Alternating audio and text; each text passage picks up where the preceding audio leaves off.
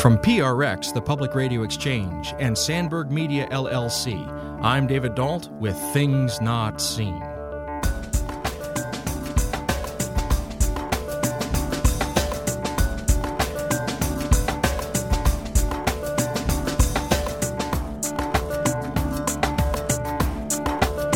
I was raised, Dare to be Different was a slogan in the church, and we were a religious minority.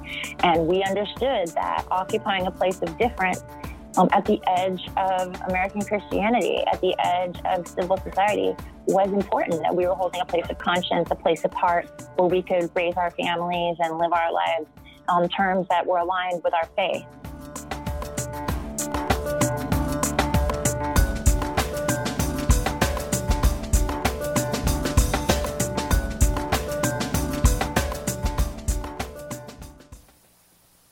Things Not Seen is made possible in part through the generosity of our Patreon supporters. If you'd like to join them, please go to patreon.com/notseenradio. That's patreon.com/notseenradio. Thank you. This is Things Not Seen. I'm David Dault. Our guest today is Joanna Brooks. Longtime listeners will remember that she's been on the show before talking about her book, The Book of Mormon Girl. Today, we're back talking about her most recent book, and we'll get into that in just a moment. But she is an award-winning author and editor of 10 books on race, religion, gender, social movements, and American culture. She's appeared in global media outlets including the BBC, NPR, The Daily Show, CNN, MSNBC, and The Washington Post. In her day job as Associate Vice President for Faculty Advancement and Student Success at San Diego State University, she leads faculty development and student academic support efforts at a large public and research-intensive Hispanic-serving institution of higher education. She's also worked as a volunteer, activist, and organizer in the labor, feminist, anti-racist, LGBT, equality, and migrant rights movements. She holds a PhD in English from the University of California, Los Angeles, and is a proud fourth-generation Southern Californian. Joanna Brooks, welcome to Things Not Seen. Oh, David, it's good to be back, and thank you for having me. So we're talking about your most recent book, Mormonism and White Supremacy, American Christianity and the Problem of Racial Innocence. And to get into that discussion, I want to take a moment and talk about a conversation that happens in 1978 between Barbara Walters, when she's interviewing Donny and Marie Osmond, the singing duo that were so popular in the 1970s. I want you to set for us the stage of that conversation. What does Barbara Walters ask Donny Osmond, and why does she ask it? And David, you've started with a scene from Mormon cultural history that has been one of the most painful for people in my community who have read this book to relive. So it's 1978. The Osmonds, as superstars of what was called kind of offensively, quote, blue-eyed soul, have been featured everywhere. Front cover of the Rolling Stone magazine. And Barbara Walters has made a special trip to Osmond Family Studios in Orem, Utah, and spent a day with them, with her camera crew, and recorded the Osmond family as exemplars of Mormon family values, of the faith's emphasis on clean living and big families. But she sits down then with Donny and Marie, and it's clear that because Barbara Walters is a professional, they've been prepared. They know the question's coming. It's not a gotcha, and they're ready to the degree they can be. And she says to them, I wouldn't be doing my job, presumably as a journalist, if I didn't ask you about your church's ban on ordination of Black men to the priesthood. How do you account for that, basically? And Donny leans forward and gives what's clearly a very pre-rehearsed answer, carefully scripted answer about not being an authority on such matters, that he's going to defer to the general authorities of the church, but that, he stands by that the Mormon church has more to offer Black people than any other religion on the face of the earth, and basically all is well. And scene. Ouch. Well, and what we get from that is, I just want to lift up a couple of things that you just said. First of all, Donny knew that the question was coming. I believe so. He had been prepared for his answer. Talk to me about the mindset that goes into your understanding that he had been prepared that the question was coming. Why do you say that?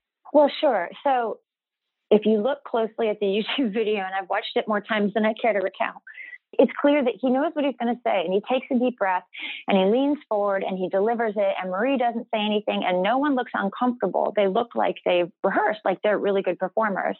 And, the Osmonds were, everyone knows, in very close touch with LDS Church headquarters, who definitely saw them as emissaries of the faith, and which has a PR branch, and I'm sure they were by that point retaining their own PR firm. But there are none of the physiological signals of distress or surprise going on. So it's clear he knows this question is coming, and she's launched it as a softball.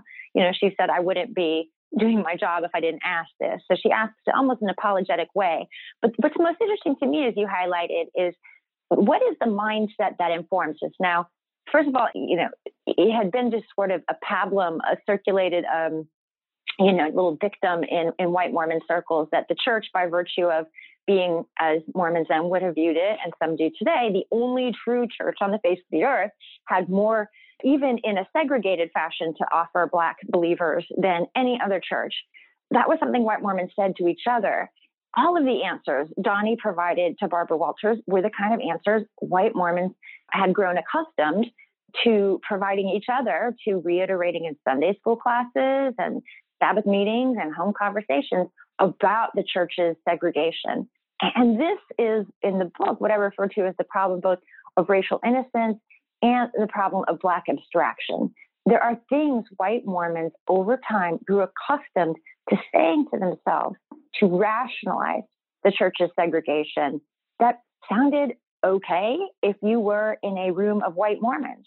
But the minute one starts saying those to civil society, to the world, to believers of other faiths, let alone to actual Black people, and they don't sound so good. They sound, in fact, cruel and deeply, deeply limited. That's what I see going on. And that deeper structure of racial innocence and the abstraction of Black lives, one of my arguments is, has persisted in Mormonism and actually in many, many forms of organized Christianity, even after the LDS Church lifted the ban just a few months after Donnie Osmond's interview in the same year, 1978. Well, and I want to get into those concepts that you just laid out for us, but before we leave this interview between Donnie Osmond and Barbara Walters, you say in the book that you see this as reflecting a shift in the wider culture, the very fact that Barbara Walters would ask that question. What shifted? Right, and thank you. For decades, mainstream American society had given Mormons a pass, and Mormons on racial issues, that is. Remember, Mormons entered the 20th century as viewed as, by the majority of Americans, as an extremist, marginal sect. Senator Reed Smoot, when he attempted to take his seat in the Senate, was subject to a multi-year hearing over his fitness to serve due to his affiliation with Mormonism. Mormons had gradually stepped into or tried to secure a place for themselves in the American mainstream. And some of their main emissaries, our main emissaries in this effort, were performing arts groups like the Mormon Tabernacle Choir, which performed at presidential inaugurations, like the Osmond family. And everywhere these performing arts groups went, no one seemed to call them, even in the 1950s, 1960s, during the Civil Rights Movement, 1970s, no one seemed to call them on their racism. I was astounded. Rolling Stone's cover image of Donnie and their article on him, their feature lead article on Donnie Osmond in the 1970s, made no mention of the racial politics of the faith of the group. And that's fascinating. I mean, this is the 70s, right? If there was a singing group today that, affiliated with openly racially segregated group, it would be an issue. And it wasn't an issue until 1978, when the first inkling we see of the mainstream no longer being willing to tolerate Mormons on racial segregation is in the Barbara Walters interview. If you're just joining us, this is Things Not Seen. I'm David Dalt, and we're speaking today with Joanna Brooks. She's been on our show before talking about her past book, The Book of Mormon Girl. Today, she's talking about her recent book, Mormonism and White Supremacy, American Religion and the Problem of Racial Innocence. You've begun to talk about this in your answer to the question about Donnie Osmond, but I want to dig deeper. You make the claim in your book, Mormonism and White Supremacy, that American white Christianity is employing a technology for the production of racial innocence. And you said, and I'm going to paraphrase, that Donny Osmond was sort of enacting innocence or performing innocence in his response to Barbara Walters. Unpack for us what this idea of the production of racial innocence means. Thank you for the opportunity. Churches in America have been segregated from almost our beginnings. There are moments we can point to in the 17th, certainly in the 18th centuries, when there were interracial efflorescences of religious fervor, the Great Awakening, New Light movement, the Second Great Awakening. We can even see it in Pentecostalism in the early 20th century. But what we see is as soon as churches institutionalize and settle down and leave the phase of being an early religious movement and transform into a religious institution, they acquire a property interest. And that property interest is secured generally through whiteness. And so we see in late 18th century Philadelphia, in the Quaker city, in a city that was generally intolerant of the enslavement of human beings, two Black worshipers at an Episcopal church, Absalom Jones and Richard Allen, pulled off their knees while in prayer and removed to a segregated gallery, an event that led them to found their own Black-specific Christian denomination. So as churches in the U.S. have institutionalized, we've created white churches, we've created Black churches. And one of the functions of white churches over time has been to provide believers with a way of exculpating themselves from the sins of our time. And every church has its own little formula on that. Like, what do you have to do to be redeemed? What do you have to do to be, innocent of the sins of our times? But what we find is that in predominantly white churches, the bar is pretty low. There is an abandonment of older theological definitions of sin that held that sin was a common condition that had to be remedied through a common covenant with Christ. And instead of that, as American Christianity, Protestantism specifically, and its offshoots like Mormonism, grows and moves into the 19th century, the notion of sin is ever more rationalized into something an individual does, that he or she or they can redeem through individual good works. And that usually looks like piety. That usually looks like you do good deeds, you don't sleep with your neighbor's wife, you don't say bad words, and you pay a generous tithe. And that's considered forgiveness and all is well. What we lose along the way is this deeper, richer sense of sin and responsibility. And what that means is that we never have in organized white churches, except for the height of the abolitionist movement, but a substantial conversation about our collective responsibility ongoing for structural inequality. That never disrupts our conversations. Now, I want to make sure that I'm hearing you correctly, because both in your book and in the answer that you just gave, I see the edge of something. And let me see if I can say it, and then you tell me if I've got it right or if I need to adjust what I'm saying. Mormonism, the Church of Jesus Christ of Latter-day Saints, was an outsider religion to American Protestantism. As it tried to become part of the mainstream, part of its cost of admission was it had to become more clear on its racial stance against people of color. Do I have that movement correctly, that part of the price of admission to be accepted as a mainline or a more mainline Protestant denomination, it had to get in line with racial segregation? So I want to make it clear from the outset that Mormonism, even as an early religious movement, never had a commitment to Black emancipation, an institutional theological commitment. There were Black people who joined the church in its early days. Some of them persisted, some did not. But by the time the church gets to Utah in 1852, very much on its own steam, on its own turf, and on its own terms, Brigham Young sets out a vision for the future of Mormonism that is unquestionably white supremacist. It's a vision in which white men bear rule over all others, and those are his words. And that persists as it does in Utah. Utah becomes a slave state. Few people know that, effectively a slave territory. And the effect of which is not to enslave large numbers of captive Africans and African Americans, but to actually keep Black people out of the territory. And then as it joins the mainstream, historian Paul Reeve has shown it had to prove its whiteness. America was very ambivalent on the whiteness of Mormons.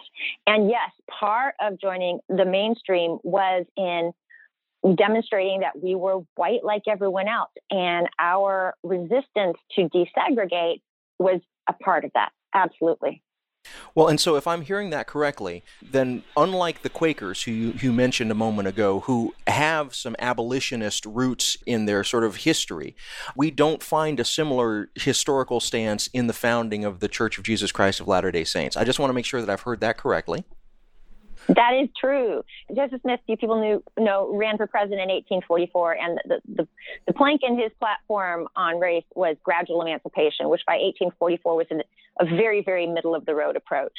And there were actually early warnings that were sent out as the LDS movement settled in places like Missouri that Black saints should be advised that if they came, their freedom would not necessarily be protected given the conflict over slavery in the region. So yes, no one threw down in the early church to protect Black people.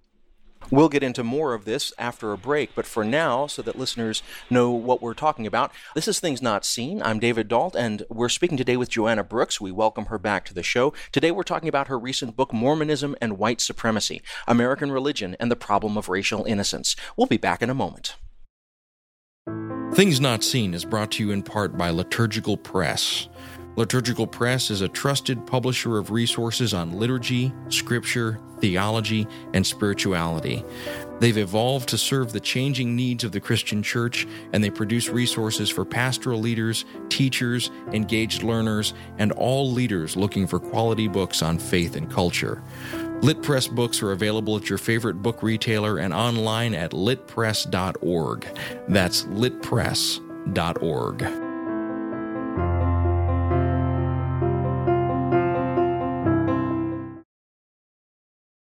Welcome back to Things Not Seen. I'm David Dault. We're happy today to welcome back our guest, Joanna Brooks. She's been on the show before during our first season talking about her book, The Book of Mormon Girl. Today we're talking about her recent book, Mormonism and White Supremacy, American Religion and the Problem of Racial Innocence.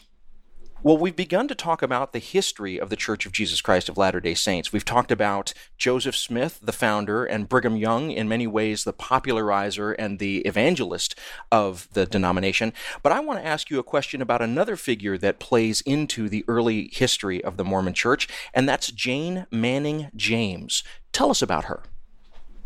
Sure. So Jane Manning James was, of course, a convert to Mormonism, like most folks in the 1830s, 1840s were. She, with a group of relatives, leaves her home in New England and makes her way west to Illinois to Joseph Smith's house, and shows up having traveled an extraordinary distance on her own steam, having really struggled to make it, down to the dissolving boots on her feet. So she shows up and she's taken in by Joseph Smith and Emma Smith and is a member generally of their household for some time, and crosses the plains to Utah and is one of the early pioneers who settled into the Salt Lake Valley. And from the late 1840s onward, she retained a very visible place in the community and a place somewhat of honor as an early Utah pioneer and as probably the most prominent African-American member of the time. Well, and so I just want to make sure that this is clear to listeners. She is an African-American who converts to Mormonism, and she goes to Illinois, and then she makes the trek out to Utah. So she is one of the founders of, in many ways, the sort of Mormon stronghold there in Utah. Now, does this in any way affect Joseph Smith's thinking on these racial questions? Does it affect Brigham Young's thinking on these racial questions? Do we have evidence that she had an influence on them? Do we have any evidence that that influence shifted after her death? Great question. And, it should be clear that she was one of a cohort of early Black Mormons. There's a man named Kwaku Walker Lewis in Boston who is a committed member of that city's abolitionist community. And he encounters the church and joins it, is baptized and becomes a Mormon, and also makes the trek out to Utah, and then heads home after Brigham Young declares it a slave territory back to Massachusetts. There's also Elijah Abel, who was the first African-American man ordained to the priesthood. There wasn't always a priesthood ban. In the 1830s, Elijah Abel was ordained by Zebedee Coltrane in Ohio and became a priesthood holder. And of course, Mormonism is a lay priesthood, so many, many people were ordained to do the work of the church. And he also crosses the plains and settles in the Salt Lake Valley. And he spends the next several decades carrying about his own ordination papers, receipts, and evidence that he had indeed been ordained as the racial climate erodes around him under the leadership of Brigham Young. So again, we see here this very familiar pattern that as Christian movements institutionalize and take on a property interest as they begin to acquire land and buildings and an identity, and they're no longer something efflorescent and inchoate and revolutionary. Our history in the U.S. among white Christians is that we become segregated spaces. And so Elijah persists, renewing his claims to priesthood with varying success until his death in the later 19th century. J. Manning James outlived Elijah Abel, and again requests for admission to the Salt Lake Temple to be allowed to participate in the holiest rites of the faith. And she is denied time and time again access to temple rites. And then finally, and she sits in the front row at every general conference, has a place of honor. And general conference is a semi-annual gathering of Mormons, from across the church that persists to this day. And she sat in the front row and looked the leaders of the church in the eye at every general conference. And when she died in 1908, it was front page news in the Salt Lake newspapers. And her funeral was preached at by then church president Joseph F. Smith, whom she had known. And she insisted that her life history be read at her funeral. And, when one steps back and looks at her work, it is clear that she felt she had a role as a witness to a different possibility in Mormonism, to a truthfulness, could not abide with segregation. It could not abide with it. And she saw this happening around her, and she left her testimony as a witness. And it's remarkable that it's only after her death in 1908 that Joseph F. Smith, who was then the president of the church, who had long sided with Elijah Abel in the ordination controversy, finally throws down and says, nope, no more Black ordination. And under his watch, we see a 180, and the 180 finalized, and policies of segregation institutionalized as the church becomes a bureaucratic entity in the early 20th century. And in looking at the institutionalization of those racialized policies, those segregationist policies, two other names crop up, and one of those names is B.H. Roberts and the other is Orson Hyde. Tell us a little bit about their influence on these questions as these debates were sort of raging behind the scenes in Mormonism. Sure. And so, Mormonism in the 19th century it was a very rich theological environment. There was a whole lot happening in Utah territory, even among saints in places like England, theologically, in terms of very generative visions and expansive understandings of what Mormonism could mean, and a very elaborative worldview. We didn't have seminaries. We still don't. There are no seminaries to train Mormon theologians or priests or church officials. There's not. And it's always been a very lay theological environment. So we find Orson Hyde in the 19th century writing a lot of fantastic speculative works. And he is among the first to sort of intuit from some scriptures that Joseph Smith had produced, the Pearl of Great Price being one of them. It's an ancillary book of scripture to the Book of Mormon and the Bible. He offered a narrative that perhaps the reason that Black people, as we knew them, were so evidently cursed as they had been decreed by Brigham Young was because their spirits in a pre-earthly life that is part of standard Mormon belief had been less valiant, and that they came to earth bearing the marks of their inferior performance in a prior life. And that's a belief that persisted until the time I was a kid. Absolutely. And some people will espouse it to this day. And it hovered. It was never necessarily said outright over the pulpit in the latter part of the 20th century, but it absolutely hovered and infused and swirled around Mormon theology and continues to swirl through the present. You will find believing Mormons who will still cop to that, even though many of us do not, of course. So that's an example. B.H. Roberts is another self-taught autodidact who has an affection for Mormon history and theology. And he attempts in the early 20th century to systematize theology. Just as systematic theology is becoming an important movement in Protestantism, just as higher criticism and reflective points of view on theology are becoming important in Protestantism. It's also becoming important to Mormonism. And so Roberts attempts to produce a very structured, neatly organized account of the fundamentals of the Mormon faith as a curriculum, as a lesson manual. And in this book, he provides the first officially sanctioned account of why Black people in Mormonism will not be ordained to the priesthood or offered admission to the temples. And, one of the great surprises is looking into his source text and recognizing that to justify this, some of the sources he cited were Confederate history, were biological racist textbooks written by professors at Tulane University.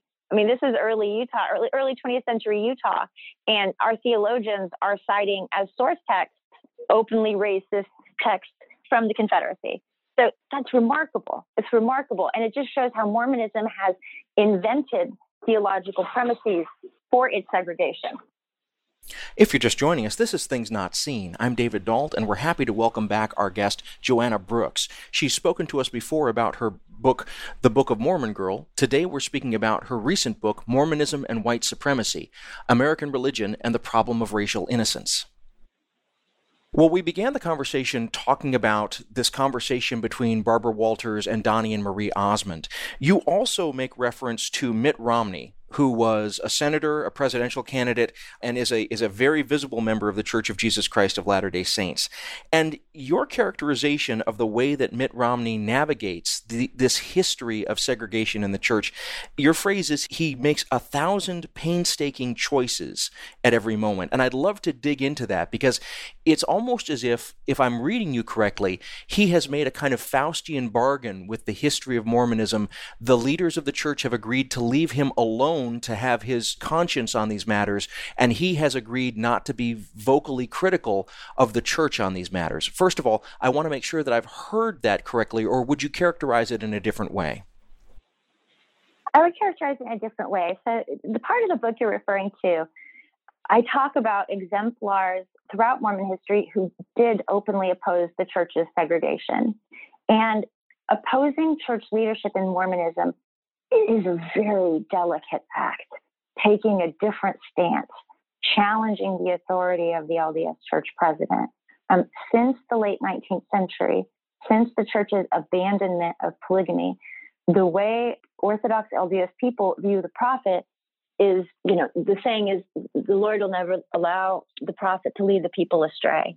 So Mormons claim not to believe in inerrancy, but many of them practice it. To challenge the LDS church president in public is an act that many people believe, especially if you have any kind of platform, any kind of standing, can lead to your excommunication. And we see that through excommunications recently of feminists like Kate Kelly, who pressed for ordination in the Mormon church. That's just in the last few years. So that is the context in which every Mormon of conscience must address our ethical shortcomings as a people. And we see everyone pick their own way through this minefield. And how you negotiate this minefield depends a great deal on privilege, a great deal. So in the book, I provide exemplars of a conscientious objector stance. And people like Mitt Romney's father, George Romney, who was governor of Michigan, who organized and supported civil rights marchers in Detroit, including the Reverend Martin Luther King, and organized his own civil rights march because he couldn't participate in King's March because it was on a Sunday, which was his day of rest, and made sure he organized his own one the next day to show that he was in support and did speak up for desegregation in public. And he could do that, though, because he was a white, privileged man and a member of a multi-generational Mormon family that they weren't going to get rid of him. He was famous. And I go through several examples of conscientious objectors like that. Stuart Udall, who some people may remember as a congressman from the state of Arizona, who later became Secretary of the Department of the Interior, and in fact helped desegregate the Washington football team, because their stadium was on federal land. So actively took anti-segregation stances in public and actively called out the leaders of the church in the 1960s on the church's own continuing segregation. But he wasn't excommunicated. But as we work down into rank and file Mormons, working class Mormons, Mormons of color. Many of those who have opposed the church openly have been shunned or excommunicated, marginalized. Some have lost employment. Some have been excluded from, participation in LDS Mormon community life. So there is a cost. But, that's the same thing with whiteness in general. Each of us who buys into the idea that whiteness is good and is to be protected and is to be cherished, we make 1,000 choices every day.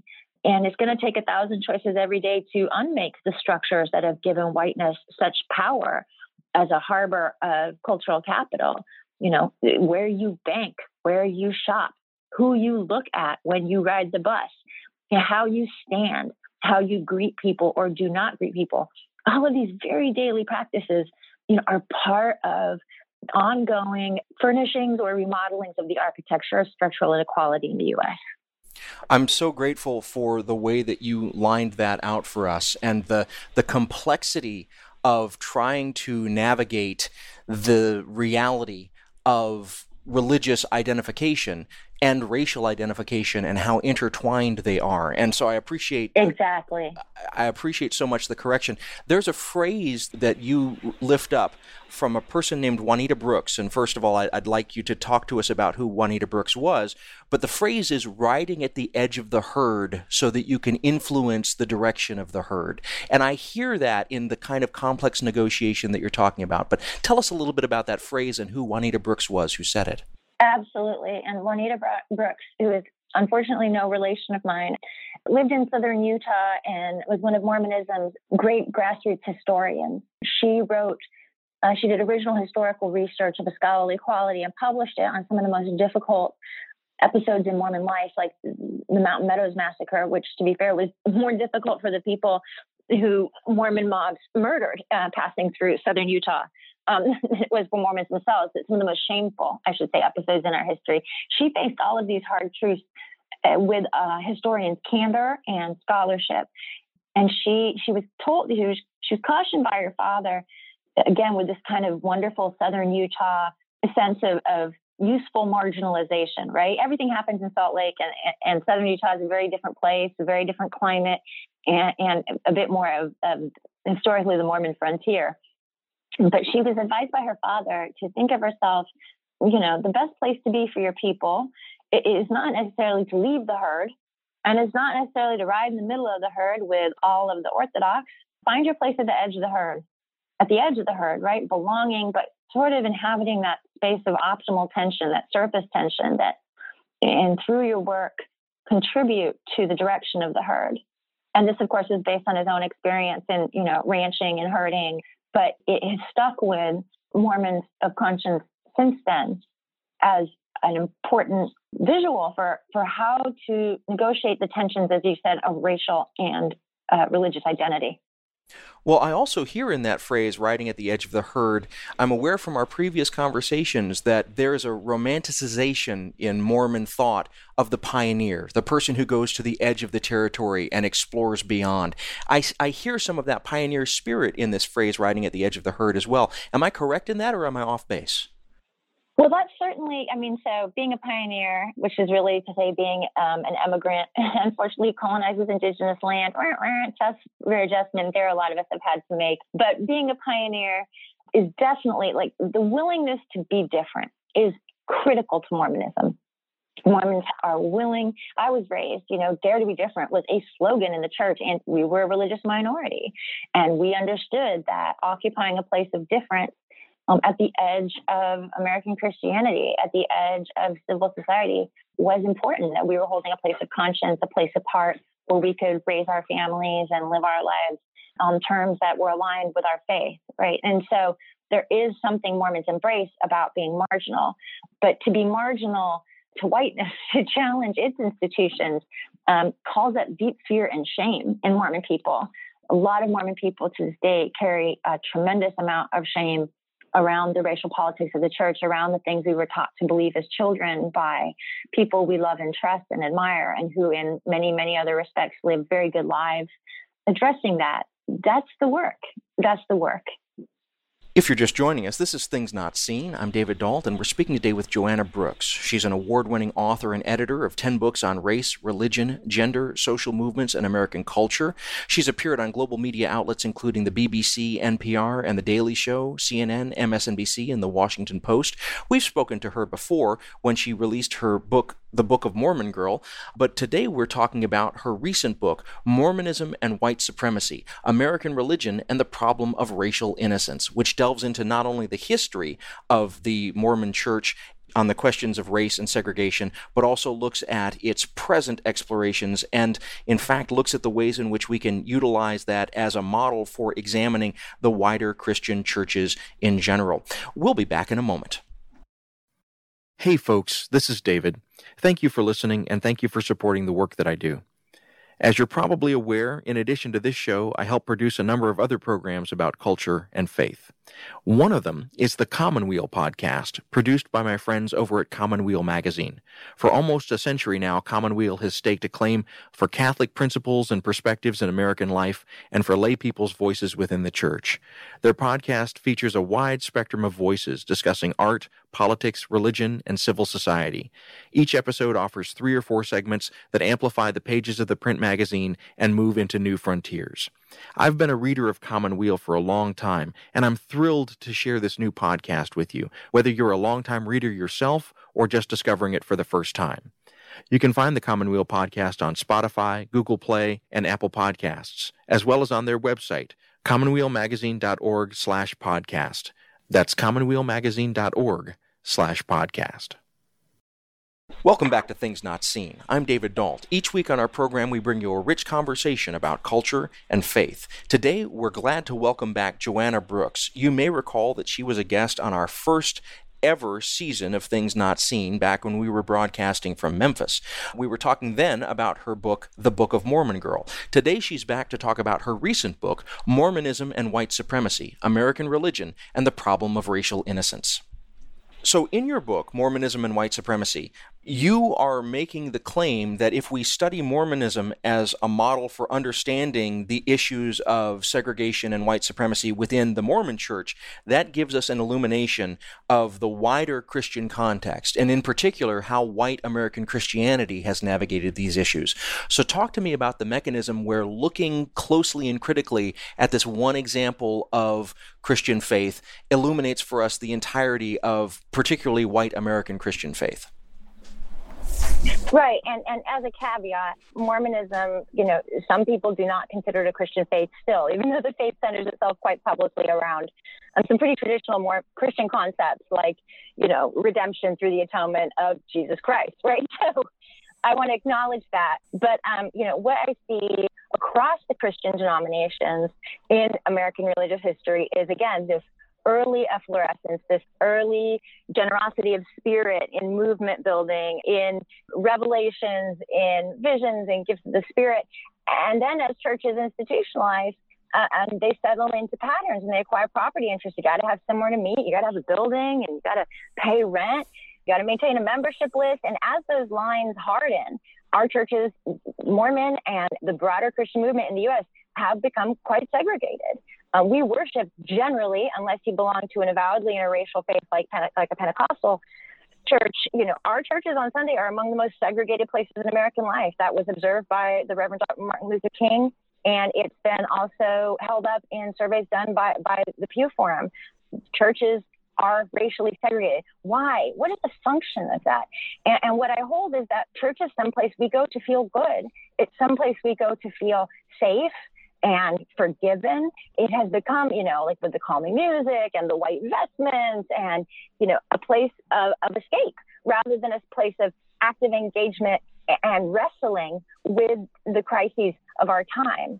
And again, there are always examples to that. But if you think about what goes on Sunday after Sunday in that Sunday morning hour, it is about reassurance. It is about calm. It is not about disruption and overturning. And so in many ways, our churches, because they foster this sense of well-being and innocence and connection among white people, they've reinforced some of the structural outlines of white supremacy. They just do. And, certainly that's not intentional. but very little about structural inequality. It's the extreme examples that we can point to and say, there's someone who's in the KKK, there's someone carrying a torch in Charlottesville. That's extreme white supremacy. Most white supremacy is animated, as the great philosopher Hannah Arendt wrote, the banality of evil. It's just the everyday things we do without thinking that create structures of opportunity that are not open to Black people. So let me follow on that. When we're looking at these kinds of questions, one of the things that you incorporate, and you say specifically that you incorporate in your analysis, is a methodology called critical race theory. And that has raised some flags, particularly in evangelical Protestant circles recently. What is the value of using critical race theory, and what are some of the obstacles that using that kind of theory brings up in this kind of analysis? Sure. And let me just say, this kind of analysis is never without obstacles. We have been living in the grips of an unpardonable system of racial oppression in the U.S. for 400 years. And we are just starting to have substantial conversations about its structural quality. And so these are always difficult conversations, and they're going to be difficult for hundreds of years to come. There's no way around it. Critical race theory is an approach to understanding race. It's a scholarly and academic approach. It derives from, a structuralist or constructivist point of view that recognizes that race, or a historicist point of view, I should say, that recognizes that race as such has not always existed. It hasn't. We can point to moments in U.S. history when racial categories begin to form and begin to take shape in law, in policy, in practice. There was no such thing as Black forever. That's not a natural category of being. That's a historically constructed category of being that comes into use when, in the early, what would become the United States, a property interest in Black bodies is defined. We see it take shape in the 1670s in Virginia, when, white servants and Black servants are suddenly treated differently under colonial law. And servitude is something that is defined as heritable by birth if your skin is Black. And that's when Blackness starts to take on its modern shape as a tool of the expropriation or appropriation of Black bodies and Black labor. So race has not always existed as such. It is not a natural category of being. And to understand how it took shape, why it took shape, when it takes shape, and what keeps it in place as a color coding, if you will, for who gets the best life chances in the United States, that's the work of critical race theory. And criticism means, in the scholarly sense, taking something apart to understand how it works. That's what critical race theory is. Well, and so I wonder, you are looking specifically at race and segregation as an historical fact within the Mormon Church.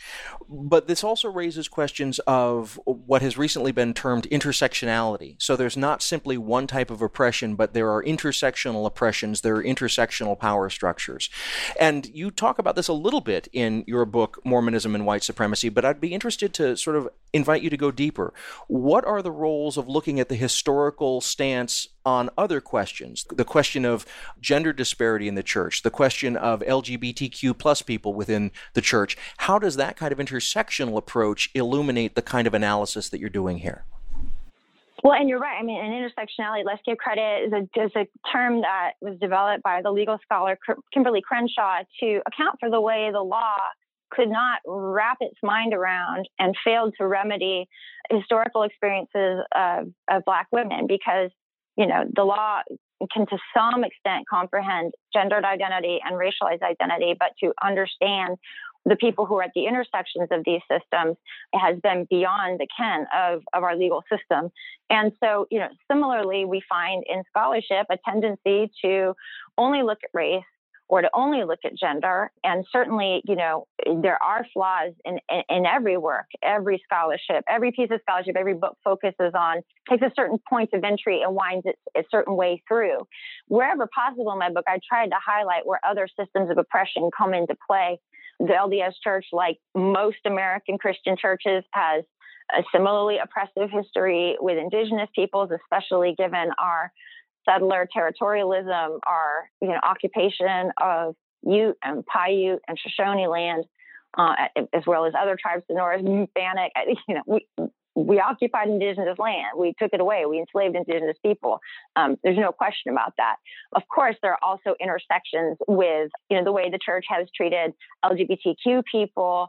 And, there are some pretty troubling intersections, the way that Black Mormons have stepped forward and volunteered themselves to make the argument that the church should have religious liberty to be less than inclusive of LGBTQ people, appropriating the imagery and the legacy of the civil rights movement. I mean, Black Mormons have done this. So it's an interesting work. And again, there's only so much a scholar like me can do, right? I can present my experience as a white Mormon woman of the church and the way white people in the church developed their hegemony. But there is great work that has been done and so much more that needs to be done by scholars of color of Mormonism, within Mormonism and beyond. There's sort of two lines of force here that I want to explore, because you're talking about both the kind of anecdotal testimony of people who have suffered oppression. So speaking up and saying, I have not just suffered oppression as a person of color, I've also suffered oppression as a person who has a differentiated sexuality or as a woman, and that the law has difficulty engaging with this, and that the church has done not a great job of engaging with those kind of anecdotal, experiential lines. But I'm also aware that you talk about Lowry Nelson, who was a sociologist in your book, Mormonism and White Supremacy as well. The church has also been resistant to more scientifically based examinations of these sociological issues as well. And I'd invite you just for a moment to explore the intersection of that resistance. How is it that the church is able to both resist the kind of scientific, sociological, and the anecdotal, experiential so strongly? Well, because, it's based on revealed authority, which means whatever the prophet says goes sometimes. I mean, that's a gross reduction, because here's the thing, David, Mormonism for me is a movement. It's a very rich, complicated, messy field of human desire and belief and endeavor. And the LDS Church has emerged, in the late 20th century as the most visible representation of the Mormon movement. But there are like 14 to 15 organized branches, and beyond that, a lot of unorganized Mormons out there who have, very different takes and approaches to the faith. So, yeah, Mormonism is a big old mess like every other religious movement. But, we see in the early 20th century, the church's emphasis on education, producing a generation that outmigrates from Utah and gets their MD degrees and gets their PhD degrees from institutions in higher learning. Again, in Mormonism, the glory of God is intelligence. That's in our scriptures, right? So there was support for this advanced education.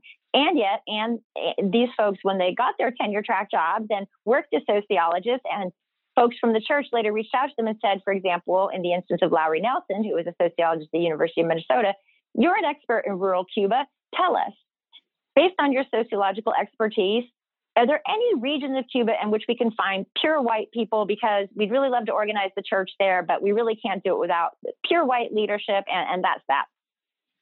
And he writes back, in the 1940s, and says, okay, first of all, sociologists understand that race is a construct. There's no such thing as pure white anybody. But second of all, I had always heard racial mythologizing in Mormon settings, but I never knew that it was a formal policy, right? Even at that point, the policy was sort of inchoate and unevenly applied, mostly because there just weren't that many Black folks in Utah territory in Mormon communities. So it was all sort of an abstract argument to most Mormon people. And so Lowry Nelson says, this is very disturbing to me. And he writes the presidency of the church and says, I really can't offer you this information because here's why. This is racist. This is a racist question you're asking me, in effect. And sociologists don't view race like that. And there's this amazing exchange preserved in letters at the University of Utah Marriott Special Collections Library, which escalates, which becomes basically, Lowry Nelson taking on President George Albert Smith. And within a year or two of the conclusion of this exchange, George Albert Smith makes a church-wide pronouncement that, yes, it is the law of the Mormon land that Black people are not to be ordained or welcome to the temple ceremony. So, that's a fascinating exchange and evidence of a growing allergy between Mormonism and university-based scholarship that grows and that persists to this day. If you're just joining us, this is Things Not Seen. I'm David Dahl, and we're speaking today with Joanna Brooks. She's been on our show before talking about her book, The Book of Mormon Girl, and today we're talking about her recent book, Mormonism and White Supremacy, American Religion and the Problem of Racial Innocence. You ask a question in your book, Mormonism and White Supremacy, and I'm going to ask the question to you in both the past tense and in the present tense. Did Black Lives Matter in Mormon, Utah? And do Black Lives Matter in Mormon, Utah? And that's just, that phrase is so important. And I almost feel like it's inappropriate for me to speak to it, given how tenuous this moment is in American racial history. I can tell you what the stories are. I can tell you that, just a few years ago, Darian Hunt, a teenage African-American Mormon, was killed by police in Saratoga Springs, Utah, after he was seen brandishing a costume sword in a public space. I can tell you that his death was reported, but there was no official call for inquiry by his co-religionists, by the people in his faith community, that his name is not known and not held up in Mormon spaces, like white Mormon spaces. I can tell you that. And we can deduce from there. But, the call for Black Lives to Matter is a very sacred one. And it sort of belongs to the leadership of the Black Lives Matter movement and to Black emancipation as people. So I don't want to be cavalier, but I think if we look at the record, we can all draw our own private conclusions. I'm aware that in our conversations, you have been very clear that your relationship to your church, historically and personally, is a deeply complex one.